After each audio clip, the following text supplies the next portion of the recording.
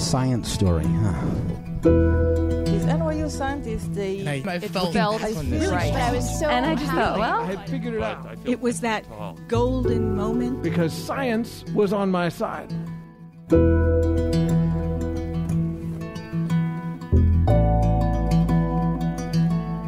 Hi, everybody.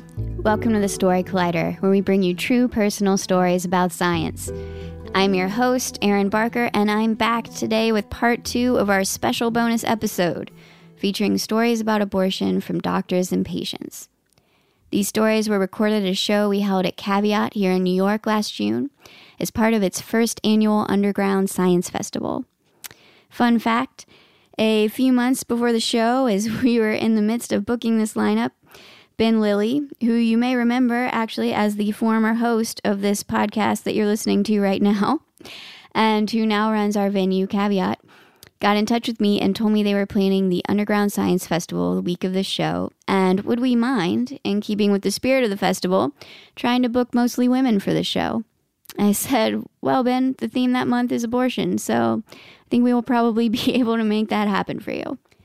All right, without any further ado, our first story of part 2 is from Doctors Without Borders OBGYN Veronica Addis, who in fact inspired us to produce this show.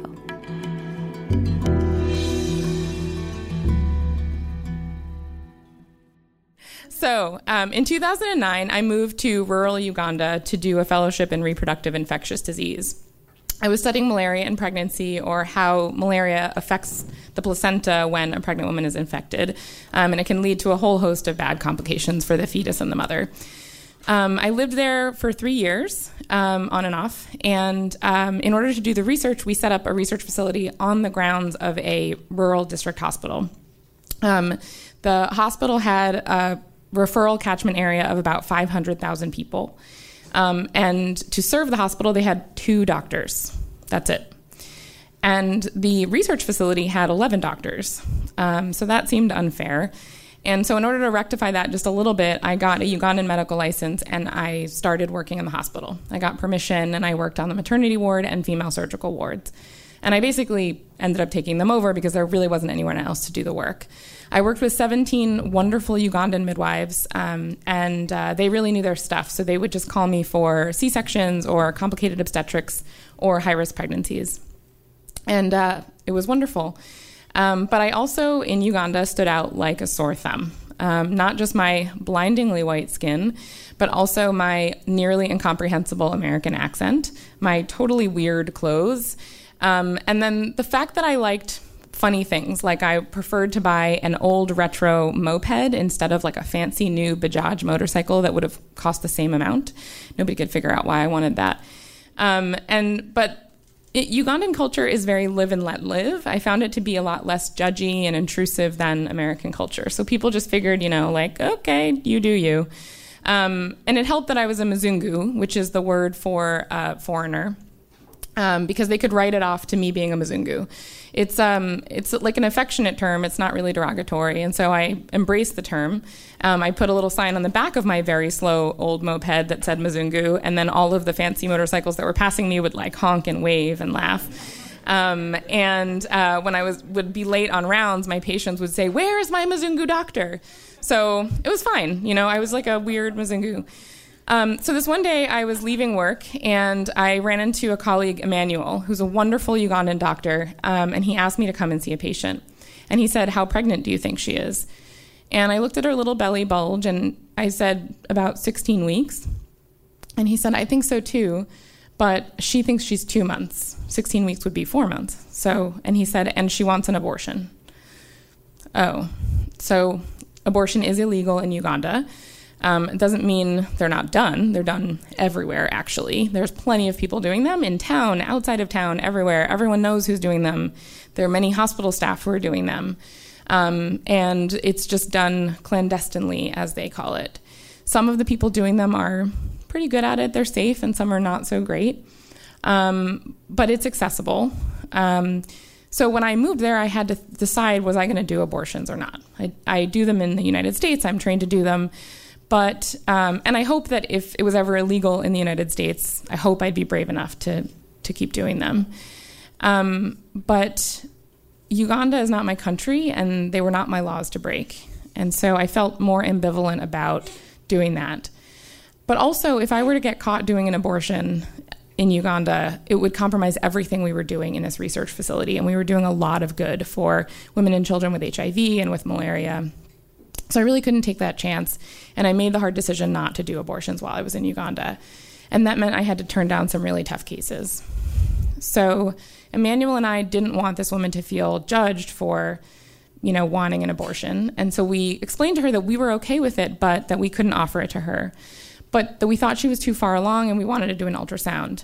There wasn't an ultrasound available that evening, so we told her to come back the next day. She didn't speak English. She only spoke the local tribal language, Japadola, but she had an attendant with her, a friend who spoke English and Japadola, and the woman translated. The next day, the woman came back by herself, and I did the ultrasound, and she was 16 weeks pregnant, and that's second trimester. So I took her to, she didn't bring the friend, so I took her to the interpreter from our research facility, and I had him tell her that I strongly recommended that she not seek an abortion anywhere because an untrained provider could really do a lot of damage at 16 weeks, and she could end up having hemorrhage or sepsis. And I knew she had 5 children at home to take care of. That's why she wanted the abortion, but that it would be too risky, and she would risk leaving them without a mother. So he did that, and she left. The next day, I was juggling the research facility and rounding on maternity ward when I got a call from a man named Sam, who's the senior hospital administrator. Really nice guy, a non-physician who helps run the hospital, and had always been really good to me. And he asked me to come to his office urgently. It's pretty unusual for him. He doesn't really ask that, so I took it seriously, and I went. I pretty much dropped everything and went over there. And when I got to his office, there were 4 men in the room already. And they were talking. Sam was talking to them.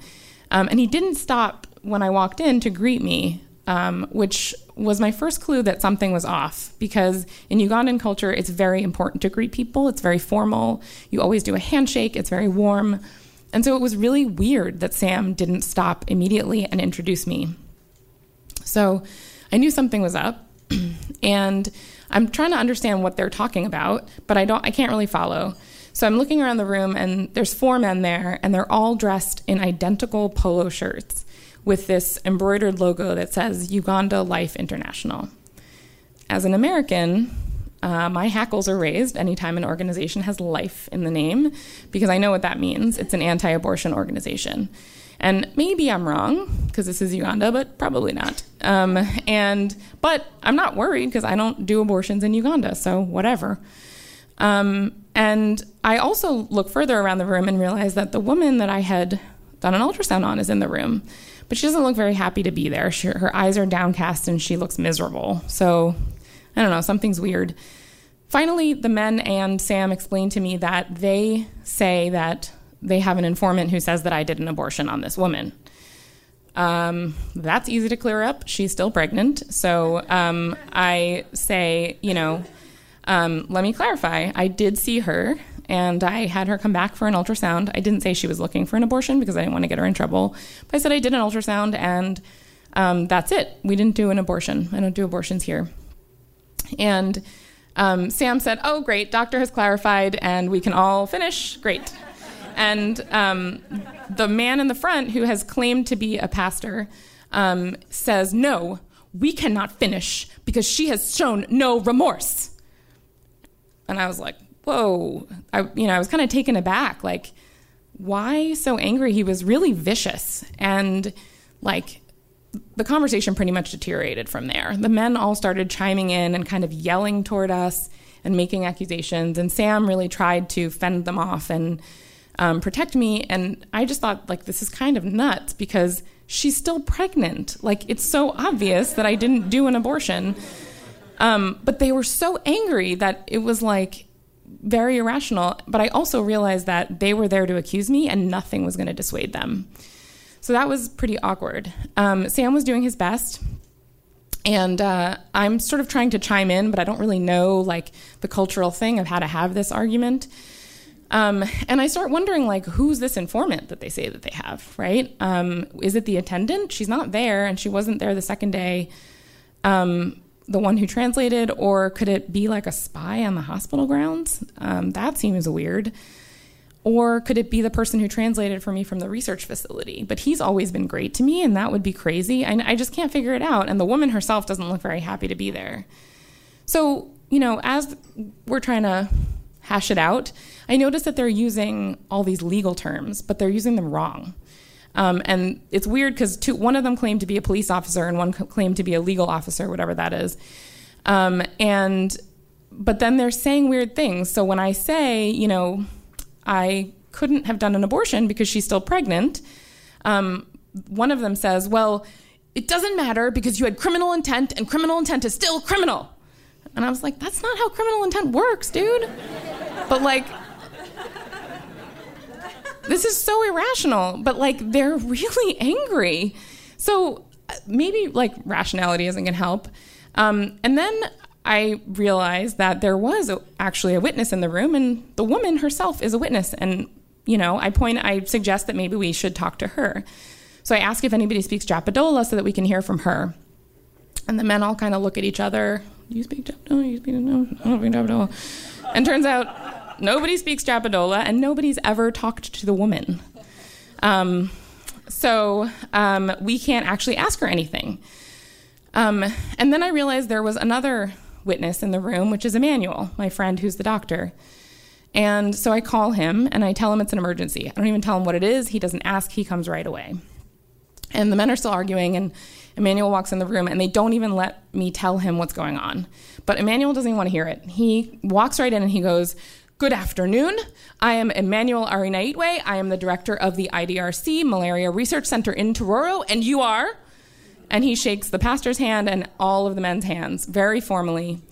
And for the first time, they're kind of stunned into silence, which hadn't happened yet. And they're a little bit cowed. They're still saying that, trying to accuse me of having done an abortion, but the tone's really different. It's not vicious anymore. And Emmanuel doesn't want to hear it again from them. And he says, he explains what happened the day that we saw the woman and counseled her, but he doesn't say also that the woman came for an abortion. He just says, we did an ultrasound. Exactly what I said, because it's true. And the men keep trying to say that they have an informant, and he then kind of goes off on them, and he says, you know what? I am angry. I am very angry. I'm angry because you bothered this doctor, that you called her without calling me. You should have called me first. I am the director of this research center. Everybody in this hospital knows me. Everybody in this community knows me. And you should have called me. So I am angry that you took her away from her work. She has important things to do. You should have called me. It is disrespectful. And the men are shocked at this point. And I was shocked too, and it was really good. And then Sam sees that now this is going well, and he jumps in and he says, I am embarrassed. I'm embarrassed. How am I going to apologize to this doctor who has done so much for this community? Not just the patients, not just the staff in this hospital, but the entire Tororo community. And I was like, whoa, this is amazing. So, it's such a good show. You have to do this show. And so the men really kind of are backtracking. They're like, well, we weren't really saying that. And it's okay, actually. And so I realized that Sam and Emmanuel have my back. And they're still going. They're still going off on them. And I can sort of take a minute and breathe. And I start thinking, it's still kind of scary. This is absurd. But these men seem powerful in town. They're using crazy terms. And they seem to be bluffing, but could they actually do this, right? I mean, criminal intent is still criminal. That's not really a thing, but but maybe Uganda's a dysfunctional country, and there's corruption. A few months ago, some midwives were arrested, and we had to march down to the police station to demand an explanation. So, could I be arrested and put in a Ugandan jail? Emmanuel and Sam have my back, but these men seem important. Also, even if not, are people going to believe them?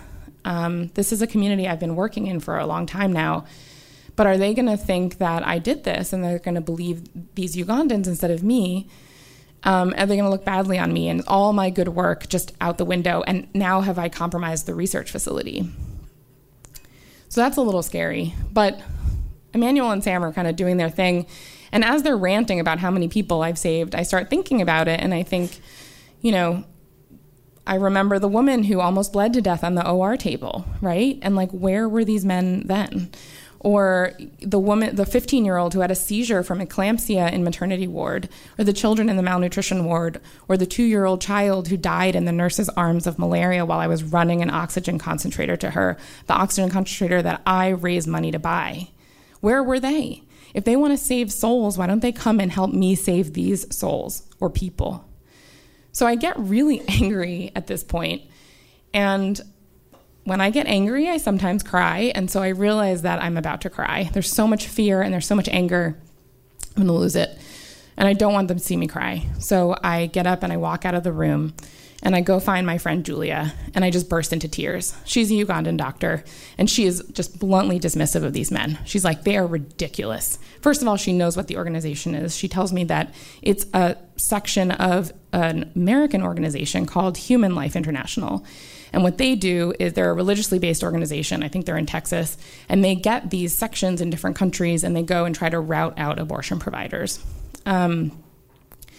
But she says that, if they wanted to find somebody doing an abortion, there were plenty of Ugandans in town they could have caught doing abortions. Everyone knows who's doing them. What they wanted was a Mzungu. And so that's why they targeted me, because I was a Mzungu. But then she laughs and she goes, they messed with the wrong Mzungu. And I laugh a little, but I'm still crying, and I'm still kind of nervous. And then a while later, Emmanuel comes out, and he says, I sent them away. They went running away with their tails between their legs. I told them to come apologize to you, but they're not going to because they're cowards. And I don't really want to talk to them. I'm going to cry if I have to see them. But I thank Emmanuel, and he apologizes to me, which he didn't do anything. He saved me. And then I run into Agnes, who's the principal nursing officer, which is like the head nurse. And she had actually been in the room the whole time. But I knew she couldn't say anything because she's a nurse and a woman. And she runs up to me, and she wraps me in this huge embrace, and she starts sobbing and apologizing to me. And I don't know if she's apologizing for not saying anything in the room or for what happened, but she doesn't have to apologize. I know why she couldn't say anything, and she didn't do it. But she says to me, I hope you won't stop your work. And it never occurred to me that I ever would. I love the work. And it surprises me because she's not the only person who says it to me. And for the next 2 weeks, everyone from leadership to midwives I know really well to nurses I don't really know very well stop me as I'm walking around the hospital to shake my hand and apologize for the trouble on behalf of the whole community. Now, it's a little funny because as an American, it would never occur to me to do that, to apologize on behalf of the community for something that I had no responsibility for. But it is very Ugandan, and everybody does it. But also, it's interesting because the thing that made me the most vulnerable, the thing that made these men want to target me, is also the thing that protected me. I stand out like a sore thumb. Everyone knows where I am at all times, on the hospital grounds, in the town. I'm so visible. How could I ever do a clandestine abortion when everybody knows where I am all the time, right? I could never do anything in secret. And so that was kind of interesting. But I also realized that, this whole time I'd been thinking that I wasn't a part of this community, but they had been welcoming to me, that I was such a weirdo, that I didn't fit in. But it turns out that being part of a community means spending time there, doing work, being there. And it's not, being part of a community isn't about being the same as everybody else. It's about being there and being part of a group. And even though I thought that I didn't fit in, it turned out I was right where I belonged. Thanks.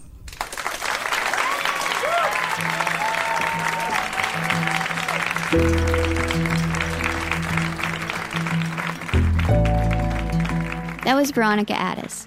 Veronica is a board-certified obstetrician-gynecologist who has worked with Doctors Without Borders on assignments in South Sudan and Jordan. She is currently an assistant professor of obstetrics and gynecology and director of global women's health at the New York University School of Medicine. Her clinical work is at the New York Harbor VA, Governor Health, and Bellevue Hospital. She is the founder and director of the Empower Clinic for survivors of sex trafficking and sexual violence at Governor Health on the Lower East Side. And she conducts research on sexual and gender-based violence and trauma and runs the Empower Lab at NYU. And we will include a link to Veronica's previous Story Collider story as well as her blog on our website. Veronica has so many stories to share, believe me. I also just want to say, before we move on, this 2-part episode, as wonderful and impactful and diverse as these stories are, does not constitute a complete picture of all of the stories about abortion that are out there. If you would like to hear more perspectives, I would suggest checking out, first of all, Lady Parts Justice League, which is awesome. And then also here in New York, a comedian named Sriya Sarkar runs a show called Speak Out, Laugh Out, where performers tell stories and do sets about their experiences with abortion. Sriya says, the abortion discussion can oftentimes feel like an isolating conversation. When I first started doing abortion stand-up, I had yet to see anyone who looked like me, a South Asian woman, talk candidly about abortion, let alone having one. That's why I try to make a concerted effort to seek out as many diverse stories as possible from women who come from wildly different walks of life. Oh, Sriya, I love that. So check out her show, Speak Out, Laugh Out. Her name is Sriya Sarkar. If you search for her name and Speak Out, Laugh Out on YouTube, you'll find videos of some of the stories. Right, and moving on to our next story. Our next story today is from storyteller Tracy Segarra.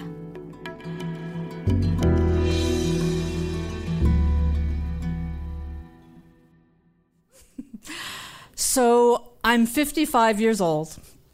And in my 55 years on this planet, I have had exactly 3 conversations with my now 85-year-old mother about sex. First conversation. I'm 12 years old. I get my period for the first time. I go to my mother, looking for guidance, looking for advice. She says, Tracy, this means you can get pregnant. Wait till you're married. That's it. That is the entirety of my sex education. We do not talk about sex in my family. There are 5 kids, so obviously there is some sex being had, but we do not discuss it. But this is the 70s, and it's sex, drugs, and rock and roll, and the sexual revolution, and I see and hear this all around me.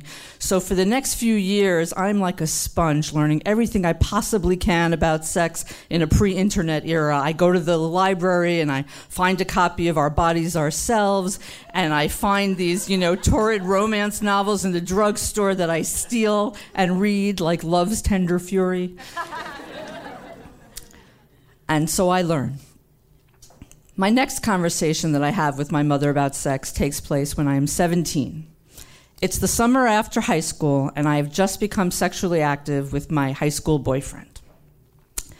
And he and I are so excited that we are having sex that we buy this huge box of condoms, because we're planning on having a lot of sex. And I hide it in my closet, all the way in the back in a pocketbook.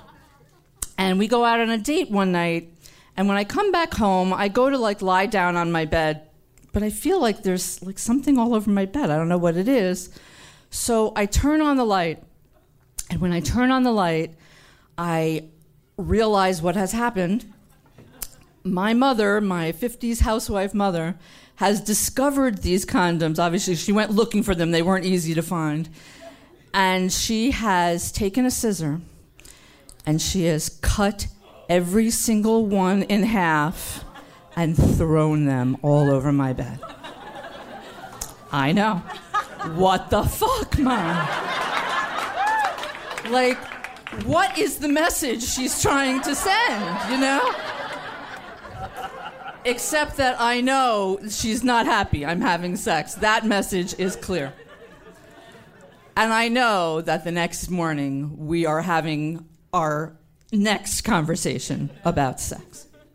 So the next morning comes around, and she says, Tracy, call Matt and have him come over because we're having this discussion. And I'm like, oh no, she's making my boyfriend come too. And Matt is a lovely guy, but we are not in love. We are like, Bob Seger's Night Moves, just trying to lose these awkward teenage blues and just kind of figuring out what sex is all about and having fun.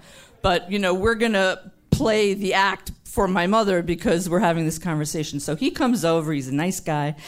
And my mother ushers us into the formal living room where nobody ever sits. So I'm like, oh, no, what are we in for, And And so we sit there, and my mother starts talking about how, sex is a very serious thing, and you should only be doing it with somebody you truly love. And we're both saying, oh, yes, we truly love each other. We could maybe get married, just crazy stuff. And honestly, whatever she's telling me is going in one ear and out the other. I'm only 17, but I already feel like I know a lot more about sex than my mother. And I'm not taking advice about sex in any event from a deranged condom destroyer. So the conversation eventually ends, and Matt and I continue to have sex, but he keeps the condoms at his house from now on. The third conversation that my mother and I have about sex takes place when I am 19. I am home from college for the first time I've lived away from home. It's the end of the summer, and like most college students, I'm broke. So I go to my mother to beg her for money to go back to school. And she says to me, Tracy, what did you do with all the money you were supposed to be saving from your summer job? And I don't know what came over me or what possessed me to say what I said next. Because I blurt out, I had an abortion. And I instantly regret it. Her face crumples. And I think in that moment, my mother, she was tough, and she had this hold over me, and I was 19 years old, and I was really trying to, I was caught in that time period between a girl and a woman, and I had just had an abortion, and it was something that I knew I needed to do. The boy and I were barely more than friends, and, I was trying to assert myself as an adult and as a separate from my mother. And I also think I just kind of wanted to hurt her because we couldn't have these kind of conversations. And she looks at me, and then what she does next is bizarre. She gets up, and she walks over to the dining room, and she opens up the china cabinet, and she takes out this gold-rimmed glass that my father's parents had given them for their wedding, and she smashes it on the ground. And then she takes every single glass in that cabinet and she smashes it on the ground. And I'm hysterical crying. I don't know what's going on. I don't know why she has this response. And then she says, come here and sit down because I'm going to tell you why I just smashed those glasses. And my father, who wasn't allowed to be part of that conversation when I was 17 with my boyfriend, it was just her, she shooed him out of the room. Now she said, Bob, you come over here and you sit down and you be part of this now.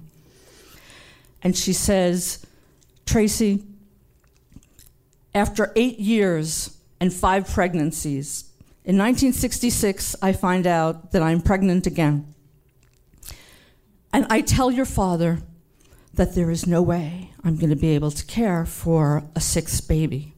And I beg him to find me somebody to end the pregnancy. And it's 1966, and abortions are not legal. And that easy abortion that you had was not something that was available to me. And let me tell you about my experience. I walked up a rickety set of stairs to a dirty room, and when it was over, the doctor says to me, it's a boy. And I am just overcome. I don't know what to say. I don't know what to do. I can't believe this is happening. And she says, your father, he would wake me up in the middle of the night because he wanted to have sex. And, that is why there are so many of you children. And I'm like, oh my God, do I have to also hear about your sex life? And then my next emotion is anger at my mother. Because how dare she turn a story about me into something about her, and all I can feel is just rage at her. And how dare she blame my father for all of this, as if she had no judgment in the matter, as if she couldn't make up her own mind. as if she had no choice. And that conversation eventually ends. And when I go back to school, I rarely come back home again. And when I graduate, I move out. And my mother and I never do develop, any kind of really close relationship. Well, that was almost 40 years ago. And in that time, and when I look back at that experience, I look at it a lot differently today than I did back then. Now that I'm older and I have teenage daughters of my own, and see what's going on in the world. And what I realize now is that she did not have the options. She did not have the freedom to choose that I had back in the 80s, when abortion was legal, when Planned Parenthood was in the phone book, when access to birth control was easy and accepted. And what she did, the choice she made at that time, had to be one of the most difficult decisions that she ever made in her life. But she made it. And after that, and while still taking care of 5 kids, she went back to school and she got a master's degree. And by the time I was a toddler, she was teaching full time. And when my parents' marriage eventually, inevitably broke up, my mother traveled the world instead of falling apart. So yeah, she was a deranged condom destroyer and glass smasher who had no idea, who had no capacity to talk to her 12-year-old, her 17-year-old, her 19-year-old daughter about sex. But she's still the most badass feminist I know. And I'm proud to call my mom.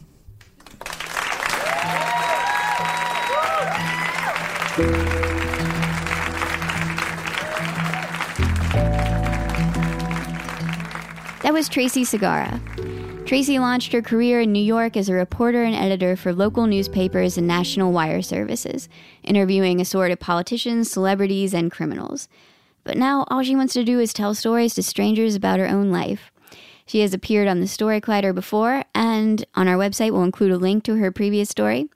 And she's also appeared on the Moth Radio Hour on NPR, as well as the Risk Storytelling Podcast, and in Risk's brand new book, which is out now.